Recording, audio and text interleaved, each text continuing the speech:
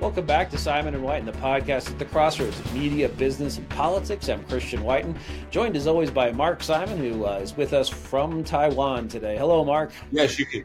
It looks like I'm from the Taiwan police station from my background, but they didn't get me yet.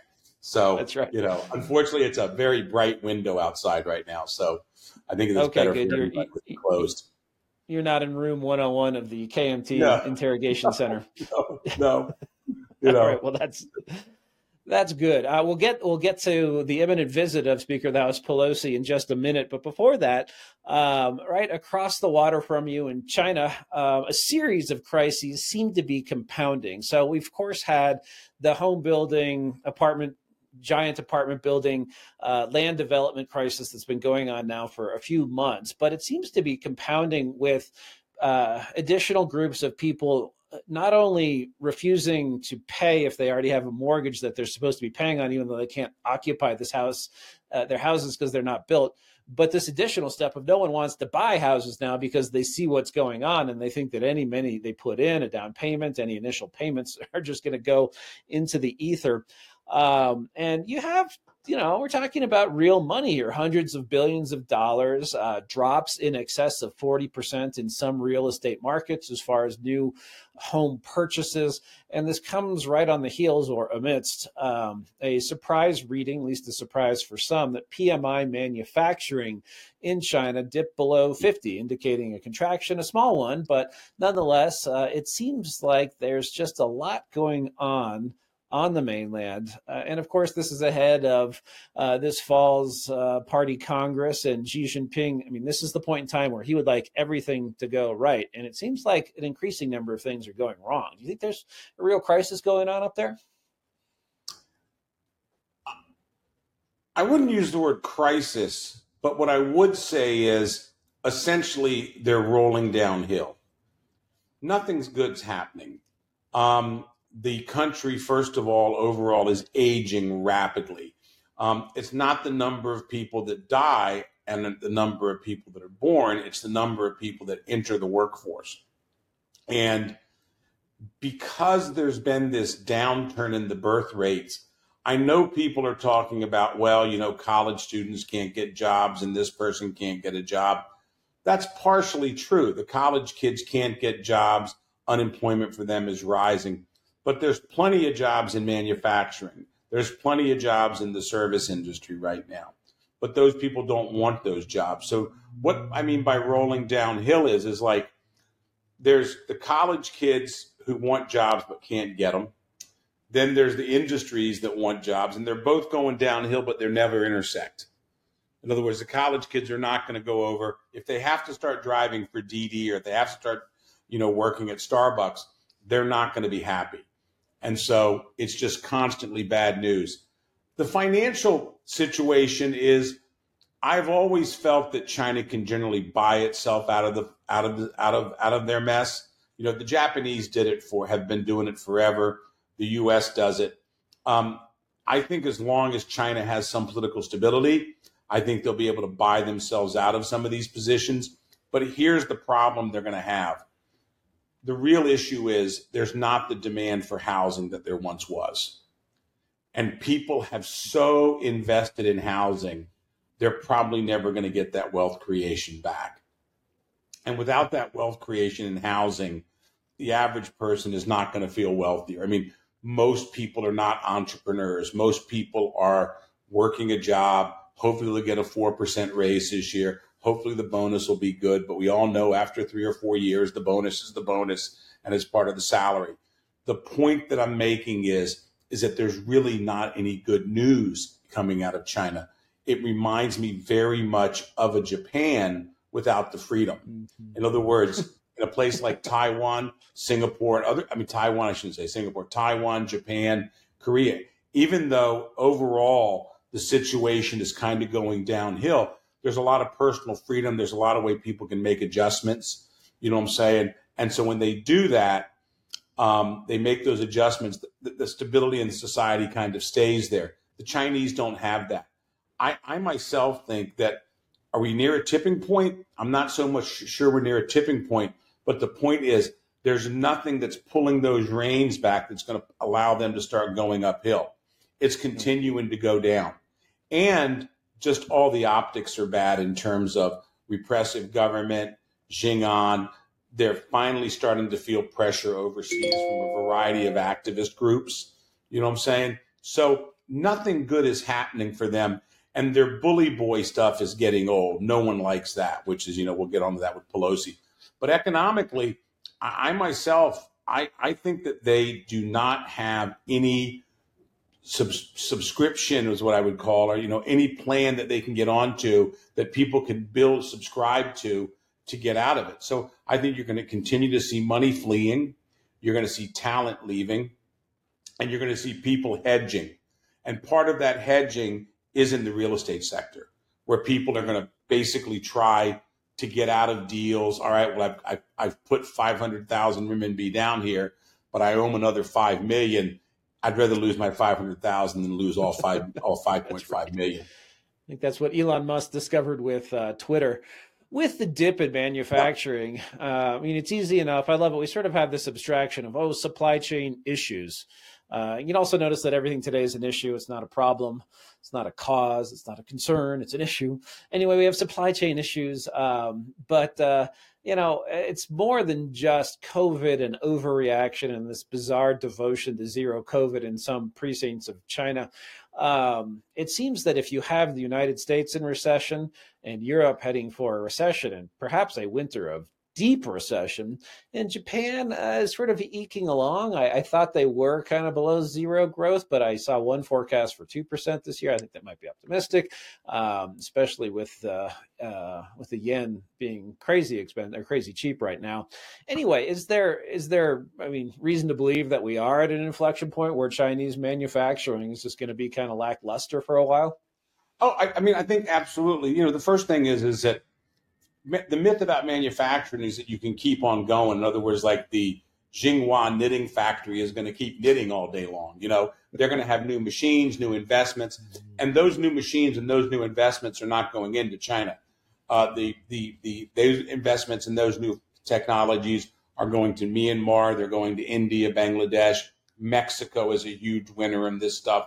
So in other words, all these upgrades that would make a factory more productive, they're just not happening in China. I had a really interesting conversation. Taiwan makes everything. It's don't buy software in Taiwan, buy hardware. And I was talking to a guy who basically makes, I don't know what you would call it, but it's soldering equipment and things like that on lines that puts together things. And he said 12 years ago, 80% of his business was China. In other words, he makes machines that make machines. 80% of his business, vast majority, was China. Now it's down to 50%. And it's not because he's growing. He said he's about a little bit bigger than he was before. But he said people are moving things overseas. Like he's I can't remember who he named. He named a major appliance maker in the U.S., a buyer. And he said the Hong Kong companies that make that guy's materials have not ordered anything for China of substance in the last 5 years. It's all going to the Philippines, to Mexico, to Brazil, Vietnam, to places like that where they actually can get workers. It's a big deal. I think the manufacturing keeps going downhill. I also think too, and this will get me in trouble, I think the vaunted Chinese technology advancements are bullshit. Basically, they get most of what they get by stealing it. And we all know that. If you look at their new J-35 fighter, it looks like, guess what? An F-35 fighter. It's like the Soviet, I forget what it was, Ilyushin something or other, that looked an awfully lot like a Boeing 727. Yeah. They don't, they go, oh, well, it's a plane. No, it doesn't. A Mirage doesn't look like or whatever the Germans built doesn't look like an F-35 or an F-18. But the simple fact of the matter is that that's drying up for them, because essentially the U.S. is on guard now. We are fighting them on stuff. And, I know a lot of chip guys here, and they always say, people go, China just jumped two entire range is up. And the guy goes, now they're just, in other words, if Intel and TSMC are at number 5, China used to be at number 2. Now China's jumped up to number 4. And so, and of course, TS and Intel will jump to number 6 soon. But what they're doing is they're just coming up behind the whole time because they're stealing everything. You know, you look at some of these Chinese companies and you look at what they're doing, and, you know, they're not as Hikvision, Huawei, all kinds of IPR issues. It's not, it's in fairness, I've had the conversation. Literally, they say, if you invented it, we're just taking it. You know what I'm saying? We're making it. You know what I'm saying? And so, you know, it's just, it's not part of it. Right. But I see overall, I do not see good things happening for the Chinese. I don't see the economy doing well. Is it an implosion? Probably not. Right. But is this a continued downhill where, you know, all the China ass kissers like Schwartzman and all these other guys, Red Diallo, if their money's in there, it's not coming out. Oh, that's interesting. Well, just circling back to the tech thing, it seems like the export controls that Donald Trump enacted through the Commerce Department, USTR was tariffs, Commerce was the export controls, and I forget what it was, 10 nanometers or fewer in semiconductor design. And surprisingly, the Biden administration just expanded that to 15 and below, which means that chips that previously would have be seen as sort of utility junk, not super high tech, but maybe essential for memory, not super sexy, that those also may no longer be exported to go into Huawei stuff. You know, I wonder, talk about stealing stuff, if I'm sure this isn't on his business card, but tongue in cheek, everyone knows that the senior vice president for reverse engineering at Huawei is probably a very busy man. You know, it's really cultural. You know, it's IPR, intellectual property rights, are a Western concept. I don't care what anybody tells you, outside of Japan. Everybody else, it's very difficult for people to get on that. I had a friend who was in the Philippines for years, and part of his portfolio with the entertainment company he was with was trying to collect basically like rights for songs and everything like that. And there was nothing you can do about it. And in fact, there's a famous, and this will show my age, back in the 90s, I can't remember his name. It was David something. He was an MTV DJ. He was a Chinese American guy. And he went on to be like a rap. You know, he was one of these like, I met him a number of times. He's a very nice guy, but he would tell you, he was almost like a movies actor. It could be a movies meeting. He's like, Joe, who stinks in America, shows up in Hong Kong and is like, what's up, what's up, my brother? What's up this? You know, he's a Chinese guy from like, you know, USC or something like that. And he's got this whole rap down, and it's like he just convinces everybody in Hong Kong. So he was the MTV guy. He's hilarious, actually. When you think about it, he wasn't funny, but when you looked at the whole situation, and he got in so much trouble because he criticized, I'm pretty sure it was Andy Lau, who was a big Hong Kong star. Andy Lau basically got out there and sang all these songs, you know, and he was singing, I mean, everything from My Way to like Bodyguard and all that. And he released this whole album, did everything. And David made the comment to him, really insulted him. He goes, have you ever thought about like writing your own music? You know what I'm saying? And the guy was like, livid. How dare you? How dare you? And it's like, because he didn't get it. And I've encountered that a number of times. I know the Taiwanese are actually much, much better than most people, but they steal. I mean, they have an IPR issue. Right. Well, they've come a long way. I was talking to someone, I forget if it was on a trip where I saw someone where they made turbines for jets, but also software. And he sort of just said in the 80s, were just reverse engineering American stuff. So yeah. I think they've progressed from there, but. No, it's because of access to the education system. I would argue, though, and everybody knows my argument about the U.S. STEM system, is I'm fine with the Taiwanese, the Japanese, everybody else. I don't see why the mainland Chinese need to be in our STEM programs. Right. If we want to send people to diversity counselors, and if we want to make them literature majors, I'm all for it. You know, that's almost like covert export back to China that's going to wreck their society. You know, but I have no qualms with saying I'm not sure it's a good idea that when we have a country that's so hostile to us that we're educating their engineers. But that's a topic for another day. But yeah, but I mean, that's China is not good. And that does lead into the Pelosi thing, which I'll ask you because you're the global, you know this much more than I do. I mean, what do you think? And I think this week, what do you think of the fact that this Pelosi visit, and I don't blame her, you know, this Pelosi visit is actually an opportunity for the Chinese to basically divert attention from all their problems. I mean, yeah, it's amazing how defensive we are on this issue. And I tried to point this out in a few other media hits. I mean, first of all, why is the USS Ronald Reagan an aircraft carrier and her group in the South China Sea as opposed to the Gulf of Mexico or the Sea of Cortez or something like that? Well, they're out there because China is a problem and causing problems and doing things like threatening World War III over the visit of the Speaker of the House to Taiwan. So it's one of these instances where once again, it seems like we let the Chinese set the tone of the debate, the rules of the debate. I think they're going to lose on this one because Pelosi, you know more than I do, being in Taiwan, I think she's going to come, and she has a good record, relatively good for Democrats on China. But it's amazing to me, starting with when Biden was sort of asked out of the blue press conference, should Pelosi go? It was not officially announced. He could have said no comment. He could have said the legislative branch does what the legislative branch wants to do. It's a separate branch of government. He actually knows that since he spent most of his many, many, many decades in Washington in the Senate. And instead he said, the military doesn't want her to go, which is sort of passing the buck right there. It's odd. Yeah, you sent me a note that said, no way. Right. It's odd for if a Democrat president has a problem with a Democrat speaker going somewhere, just pick up the phone and have the conversation offline and say, gee, Nancy, they're telling me it's a bad time. Incidentally, I'm sure OSD and everyone at the State Department and CIA, it's always a bad time to be tough on China. You know, they always think they're close to some magical breakthrough.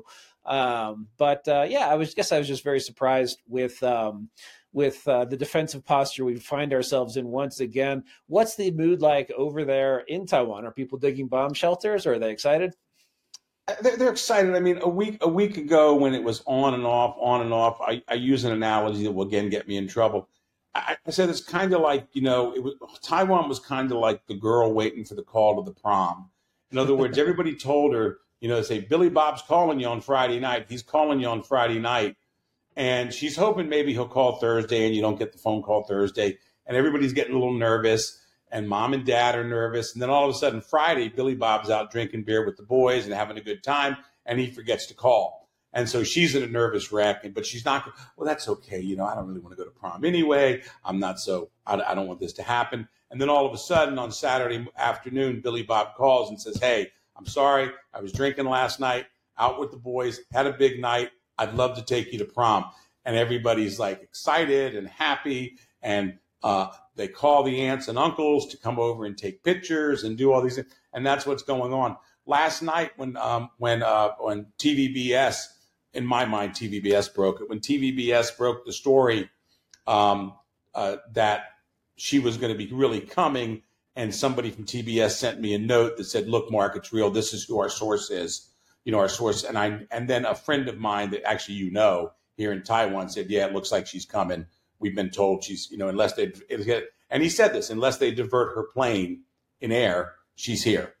And everybody's not.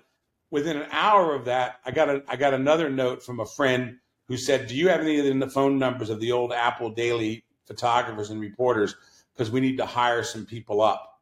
So in other words, the media is ramping up. People are excited she's coming. It's kind of, I wouldn't say it's Santa, but, it's a sign that the United States is standing with them. But I will tell you something, and everybody knows my politics. I have not seen in my life what you just said is so true. Democratic president, Democratic Speaker of the House. Hello, pick up the phone, say you got a problem. Okay, do not send your minions from the NSC or I'm not sure Joe sent anybody, but let your minions from the NSC conduct a campaign against another branch of government. They really did. If you think about this, the NSC, look at all these stories, FT, Bloomberg, Washington Post, New York Times, all organized. Nobody doubts it. I've had 2 or 3 people confirm it. All come from the White House, from the NSC. Probably Mr. Kirby had a lot to do with it. Okay. Attacking the Speaker of the House, attacking another branch. It's one thing if it's cowboys and Indians with Republicans attacking Democrats and Democrats trying to take down a Republican White House. That's one thing. This is really an institutional attack by unelected and, for the most part, non-appointments. In other words, people who didn't go through congressional scrutiny. This was a White House group. It's almost kind of like, it's not like January 6th, but it's almost like Nixon's guys going crazy. When you look at these stories, and then magically out of the blue, in the New York Times appears an article by 2 people who claim to be China hands. I mean, Taiwan's friends, Bonnie Glaser and Zach Cooper from AEI, sticking a knife in Taiwan in a prominent New York Times op-ed, promoted heavily. Who arranged that? There's no way the New York Times goes, oh, I know, we'll call Bonnie Glaser and we'll call Zach Cooper and get them together. And we'll have these 2 talk. And I happen to know, after hearing from a couple of people at AEI, that a lot of people at AEI are not happy with this. And I am going out of my way to remind everybody in Taiwan how much money you guys give AEI and whatever group Bonnie Glaser is with that week. One of the things is you cannot allow yourself to get backstabbed. But really, Pelosi has been unrelentingly attacked. And now we're in the new stage. The new stage is, if something happens, ooh, that would be very, very bad. Very, very bad. Right. Right. I told somebody, it's like watching the Biden administration, the NSC, it's like foreign policy by Latka of Taxi. You have to decipher everything they say. It's ridiculous. Like, oh, man, and it's like, there's no, they get everything wrong. Of course, I've been around here a long time, in Taiwan off and on, but I mean, Apple Daily, I know a lot of people. I don't know as many people as I used to. You learn that really quickly. When you're not a senior executive at the largest newspaper in town, nobody returns your phone calls magically.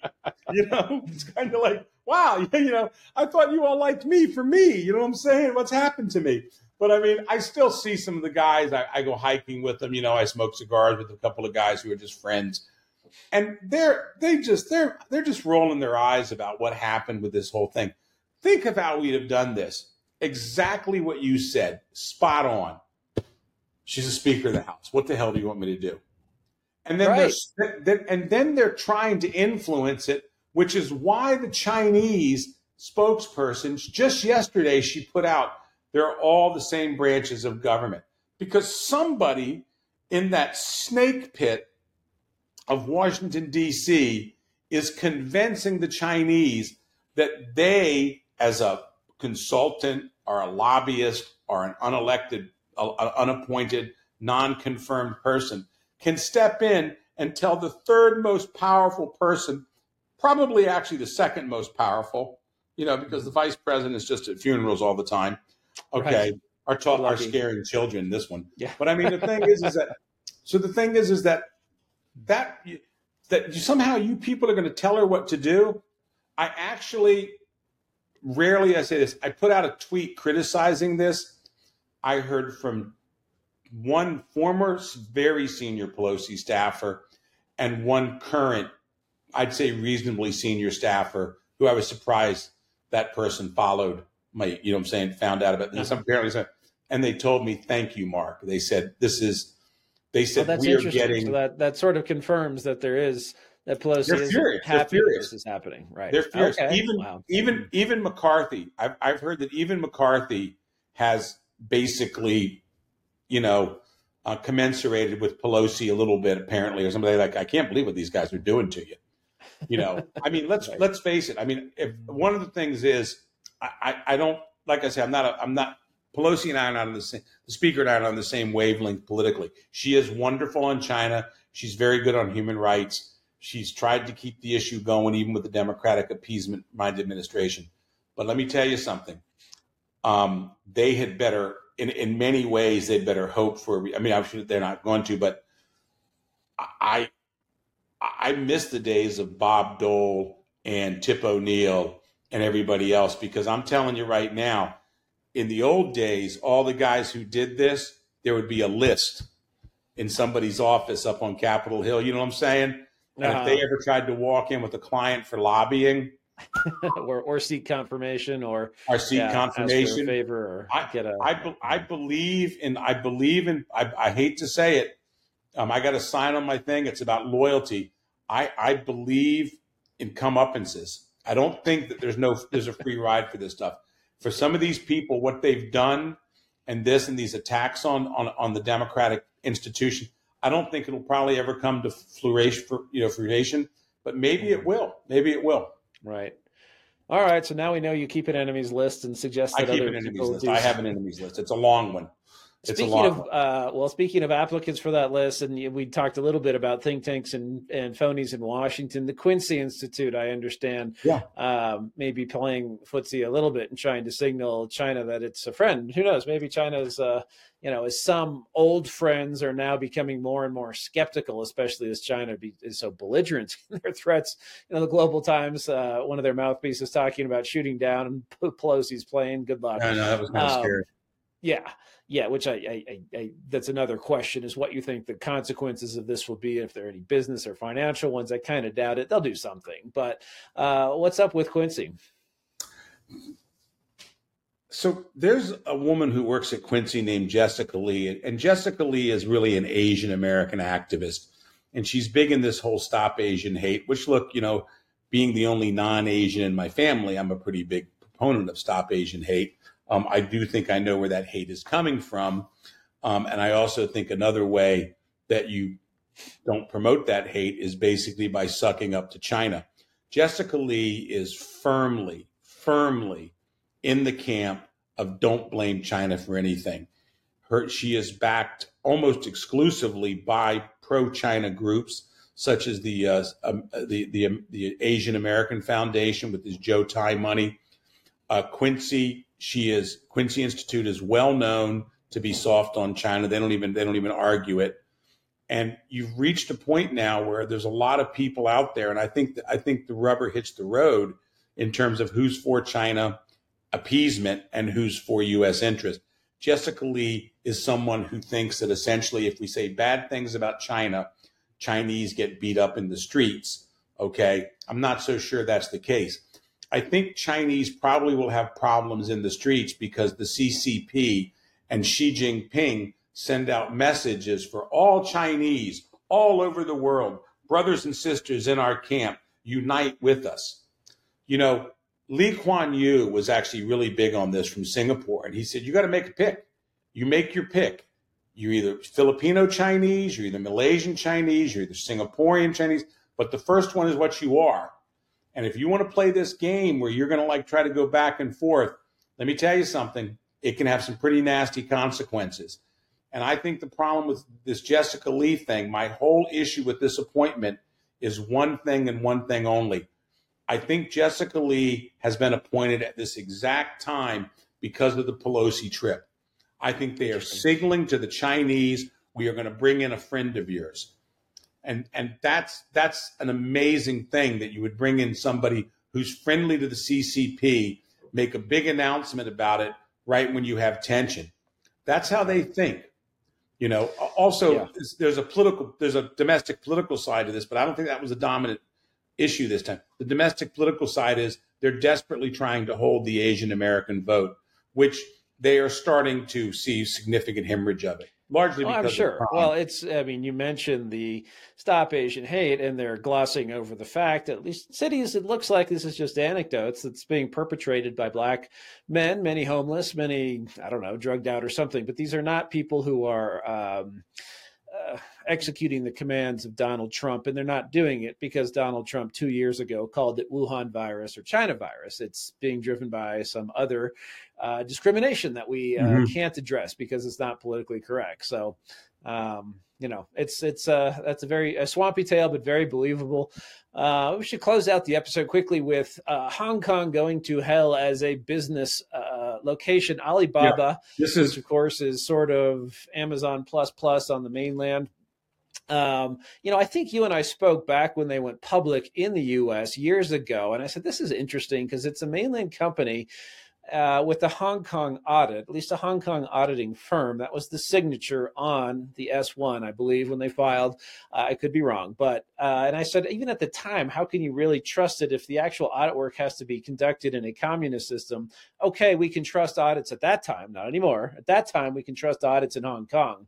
Now that's all gone to hell. And it's so much of the Biden administration is getting to the point where they're going to delist them.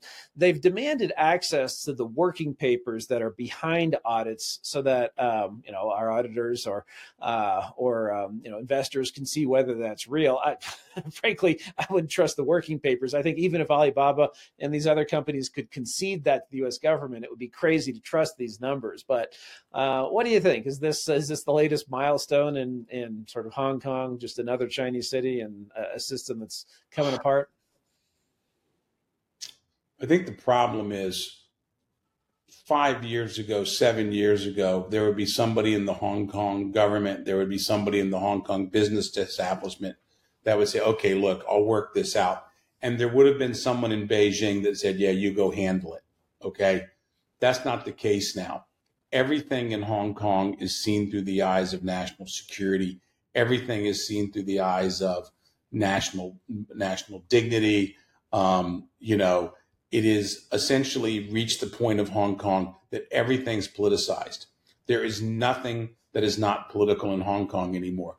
I mean, we just had 2 young people arrested 2 days ago. I think it was yesterday or 2 days ago. 2 young people arrested for basically passing around tweets that were considered sedition. In other words, you wouldn't get arrested for that in China, in all seriousness. They would visit you. Don't do that. Now, if you kept doing it, they might knock on your door a few more times. But in Hong Kong, they have charged 2 young people with sedition, could put them away for 2 years in jail. Okay? Because why? Because everything is about security. Now, the other problem they have is they've got this giant national security apparatus, and the beast has to eat. You know what I'm saying? So they're going to keep eating. But really, at this point in time, what we're seeing in Hong Kong is, I don't know how Hong Kong recovers. Just as earlier I said, China is going down that hill. Hong Kong is as well. When you see what these kids tweeted, it was just innocuous. It really wasn't that bad. If you're an expat mom, if you're an expat mom and you're off working in your finance job one day, and your kid does a TikTok saying, F the man, your kid's going to get picked up. Forget it. I'm not going to challenge it. You wouldn't get picked up for this in any country in Asia outside of North Korea, but Hong Kong, the national security people are running things. And so that's it, which brings me back to Alibaba. The issue with Alibaba is that they cannot make any concession, because at the national level in China, anything publicly suffers the same fate. In other words, China privately, I think probably business is pretty much the same as it was before, from what I've been told. A little bit tighter in terms of what you have to watch. But Alibaba and all these companies, anything that you deal with the West is going to be viewed not through a business or economic lens, but through the lens of a national security issue and a national pride, national identity, whatever you call it. Right. It's not good. I tell people right now, money's fleeing Hong Kong, money's leaving China. I don't see any return for it. Right. Well, it reminds me when I was working on North Korean issues, and you have North Korean defectors actually trying to break into Manchuria, or whatever we're calling it today, northern China, and considered it just the land of milk and honey when they got there compared to North Korea. One defector who later made it to South Korea said, it was amazing. There was someone there. It was probably a covert Christian farmer who not only gave us rice, but it had bits of pork in it, delicacy. And I'm thinking, God, how bad is it that people are actually breaking into northern China? And what you're telling me is that actually people are freer on the mainland. And I don't know if we can even say mainland Hong Kong anymore. Maybe it's just geography rather than politics now. But no, I mean, you're a little bit less repressed in China than Hong Kong. Without a doubt, Jing'an. I mean, Jing'an, of course, they're more repressed there, but without a doubt, on the mainland, basically, you do not have the worries that people in Hong Kong have right now. Now, they would tell you that's because we're cracking down, but I mean, they're basically arresting people for holding up blank pieces of paper. And they don't do that in China. And so the point is that you've got this national security apparatus that the entire city is being run by guys who have no idea how a modern economy works. And, you know, the next thing we're going to see in Hong Kong, by the way, is we're going to see travel restrictions. That's coming. It's almost there. You won't be able to leave. You'll have to provide the reason why you're leaving. Wow, just like on the mainland. It's coming. It's coming. There's no doubt in my mind. And what will happen is they'll completely deny that it's coming, but it'll be there. In other words, when you leave, business people and things like that will probably not have a problem. But when a family goes on vacation, maybe they're going to look at why are you taking the rice cooker? You know what I'm saying? I mean, if you sell your house, sell your flat. I know a guy who's got a little attention right now, and he sold 2 of his businesses. Okay. After he sold the second business, he sent his wife and his 2 kids abroad. Mm-hmm. And then he gave his attorney power of attorney and a little piece of the action to close the deal off. And he had a workout clause in the deal. He took less money so he could get out of the workout clause. And he said he'd work with them on Zoom. And he then slipped out. He is not left yet. He's not too worried about getting out. He should be able to get out because he's been able to travel. And in fact, he might be out now. But I know he was going to Singapore. Yeah. You know? Well, and maybe say you're going on vacation to Myanmar or Burma or Cambodia first. Looks a little less suspicious. All right, that's all the time we have for this episode, but we'll be back again soon. If you like us, please follow us, subscribe, and leave us a comment on Apple Podcasts. Thanks so much.